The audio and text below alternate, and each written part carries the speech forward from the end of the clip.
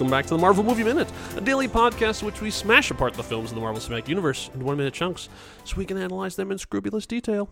I'm Kyle Olson from the Road to Infinity podcast. And I'm Rob Cabasco. Mm-hmm.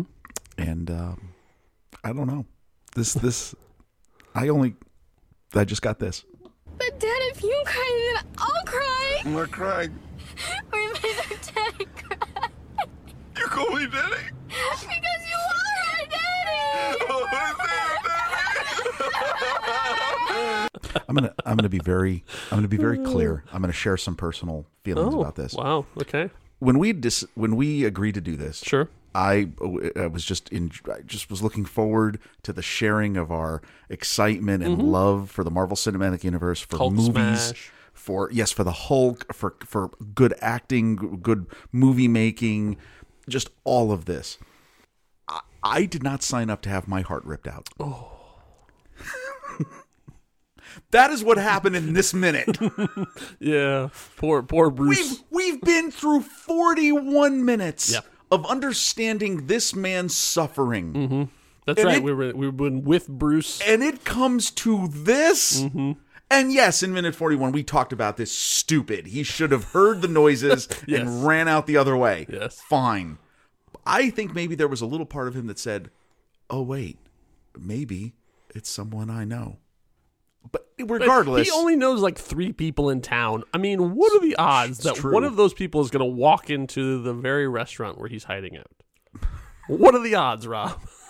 Okay, so the thing I do love about this minute is, I mean, there's not much, there isn't really a lot that happens, right? No, there's a little bit, there's a lot of filmmaking going on here, which we're going to talk Yes. about. Yes, there is. Yeah. But it is, I mean, this, we've talked about all this sad stuff that happens to him. Mm-hmm. Oh, this is pretty tough on both of them. Like, yes. there's a lot- Well, actually, on all 3 of them. That's true. Because again, I would say on all 4 of them. Yes. Yeah. Yes, it is. This is high emotional stakes. So before we get into minute 42 of 2008's Incredible Hulk, directed by Louis Leterrier, we need to do a little setting of the scene. There actually is a deleted scene that goes approximately in here. Probably should have been around minute 41, but we'll talk about it here in minute 42. Right. So there is a deleted scene. It's called Bruce and Stanley. You can find it online or on the Blu-ray or digital extras of your choice. And it basically is a conversation that didn't really need to happen. There was a lot of exposition, and they ended up dealing with there. So it's essentially it's immediately after Bruce comes home from the computer lab and tells Stanley what happened. Like, oh, I tried to go in and I couldn't get it. The data's gone. And Stanley says, oh, well, the military shut that place down. And Bruce's like, yeah, I know what I was thinking. Oh, what are you going to do? Well, I got to go. Like, I got to leave. And Stanley's like, oh, let me cook you something. So like go ahead, pack your stuff, but I'm gonna make something for you. It's gonna rain. It's gonna rain. Don't go. Right, I'm gonna tonight. cook you something. So that kid's a little kind of like, why is Bruce still there? Why is he hanging out? Well, Right. Stanley said, I'm gonna cook you a meal before you go. So that kind of gives you a little bit why Bruce is still like hanging around. But we pick up with the mysterious swinging door, and what was behind the mysterious swinging door?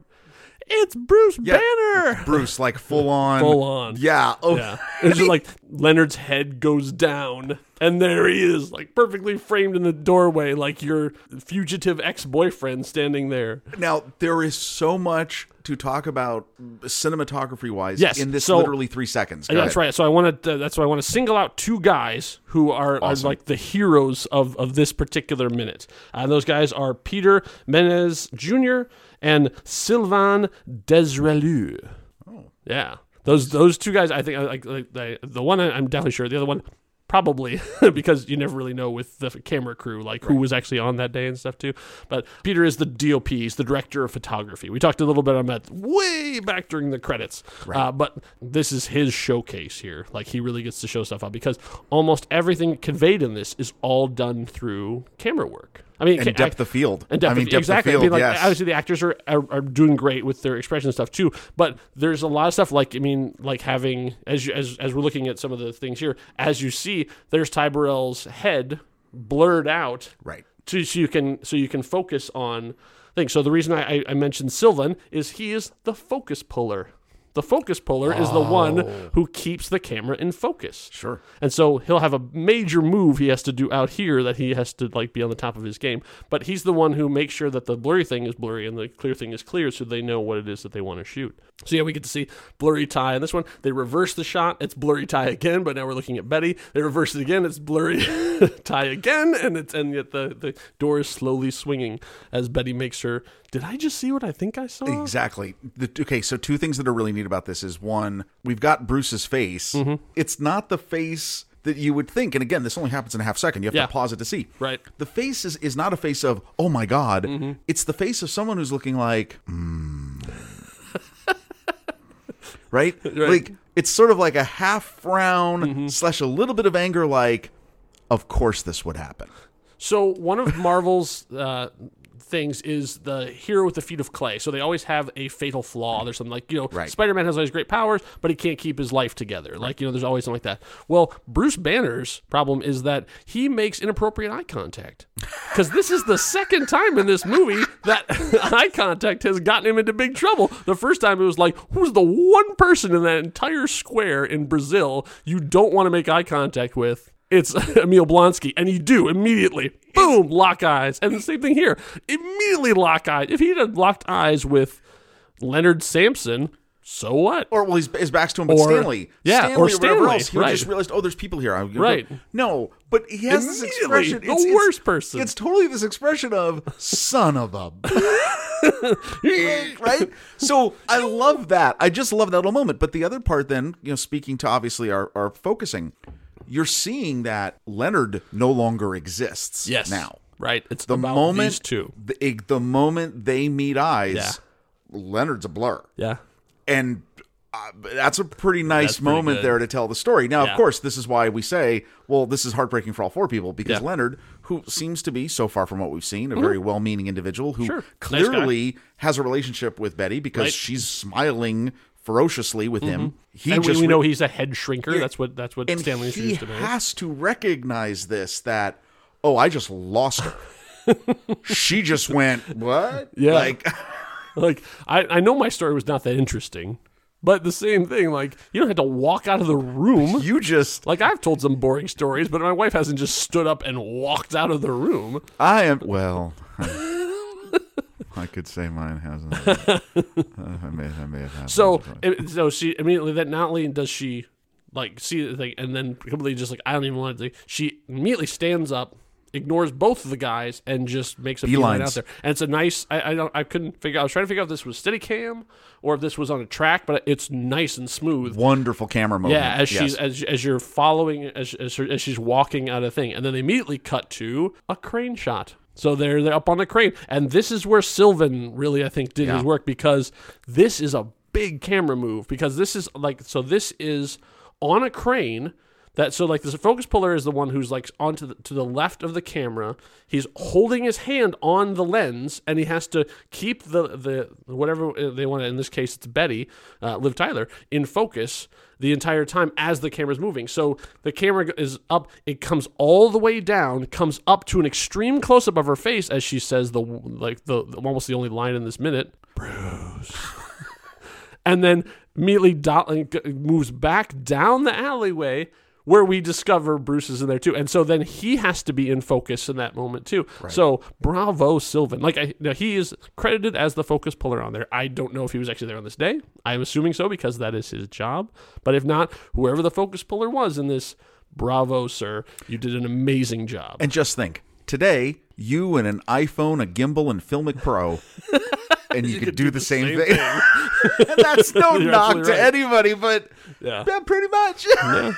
That's true. So that's ridiculous, but this is a wonderful, like you said, a big move. Wonderful movement of camera, both while she's still in the pizzeria and coming out. And really, when you see this scene, you'll understand why we're gushing about it, because it's pretty beautifully done. I mean, when you're trying to hit this big dramatic moment, which obviously it is now in the story. You sense the loss, you sense the connection, you sense how this is affecting all the characters in the scene. Yeah, that's pretty good storytelling for basically 25-30 seconds. Yeah, it's pretty good. Awesome. I mean, just like even the it's a big, super dramatic, melodramatic move, like coming in her face, Bruce, and then you immediately pull away, and then the discovery of him crouching behind the dumpster is like, So this is why I use the Modern Family clip. If you didn't know what that was at the beginning, right? Yeah, of Phil Dunphy and his kids crying, right? Yeah.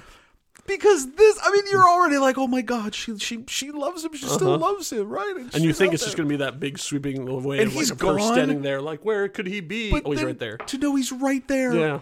And Ed Norton pulls off this whole. Yes. He is in scared. agony. He lifts up his head in total agony and then drops it back. Come on. Yeah. That's right. Yeah, and then you see Leonard come out, and he sort of comforts her, and you can hear him talking a little bit, like, what's going on? And as he walks away, and then the camera even then moves over to Bruce to give him a close up too. So once again, like, that's another, and then we come back to her storming back into the place to Stanley, like, all right, buddy, old man, you need to tell me this. Says, just tell me if I saw what I think I saw, like. Or there's a weird transient that just wandered through your kitchen that happened to look like my ex-boyfriend. And now what's great is, right, that's where it ends, Yes, right? So we don't know. She says, just everything ends. And he says, and that's where the minute ends. Minute 42 ends. All right, to put the little bit of humor on this sad story, I kind of want Stanley to go, you're right, I'm out of Creole chicken. I can't make you a Mr. Pink. I'm sorry. Yeah, I'm going to have to go with traditional marinara and mozzarella. Sorry. This was, what a simple minute. Yeah. But it really does. It does a great job on the story. And boy, the technical direction of this, outstanding. Really well done. Great stuff. And of course, 42 is the answer to the great question of life, the universe, and everything. Couldn't find a joke in there, but I had to acknowledge it for all the Hitchhikers fans out there. If you want to mention how awesome it was that I mentioned that, then you can head over to Discord, because we have our very own Discord chat room. Head over to nextreel.com, and there's a link there. We even have our own dedicated Marvel Movie Minute Hulk one that we Hulk out about all kinds of stuff about the movie. And if you just want to chime in and tell us what makes you cry. Yeah, I mean, what that's movies? fine. What movies make you cry the most? Oh, that's a good question. Oh Yeah. no, I don't. Yeah, that opens up a whole thing. We'll let the guys on the Saturday Matinee handle that one. Yeah, exactly. So thank you all for listening. We'll be back for minute 43, where we find out what Stanley's answer is. We hope you had a smashing good time. Until next time, true believers. Bye.